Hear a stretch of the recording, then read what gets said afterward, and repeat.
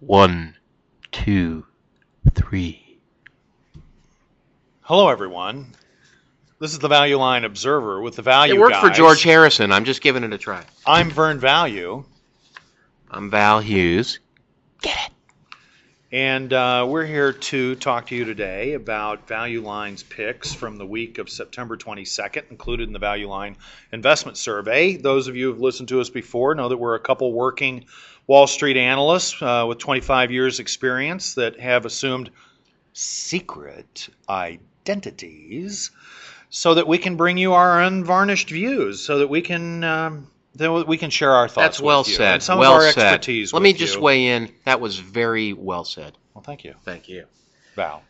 And This is Val. In case you missed And, that's really not our real names, Val and Right. Vern. These are assumed names. names that we're using. Assumed names, right. We've disguised our voices, and we've added occasional sound effects to. Now, you've seen our faces on TV, you've read our quotes in the newspaper, but our bosses would never allow us to give our unvarnished views on these stocks, so we've been forced underground. Well, there's another issue here as well. You need What's to be that? forewarned that whenever money's involved, you need to be suspicious of people's motivations. Now, for us, we're doing this for entertainment. We think it's fun. We get together to talk stocks Well, we've anyway. been doing this anyway. But, sometimes the stocks we like to talk about are stocks we own. So I don't want to be hearing complaints later about conflicts of interest or anything like that. But,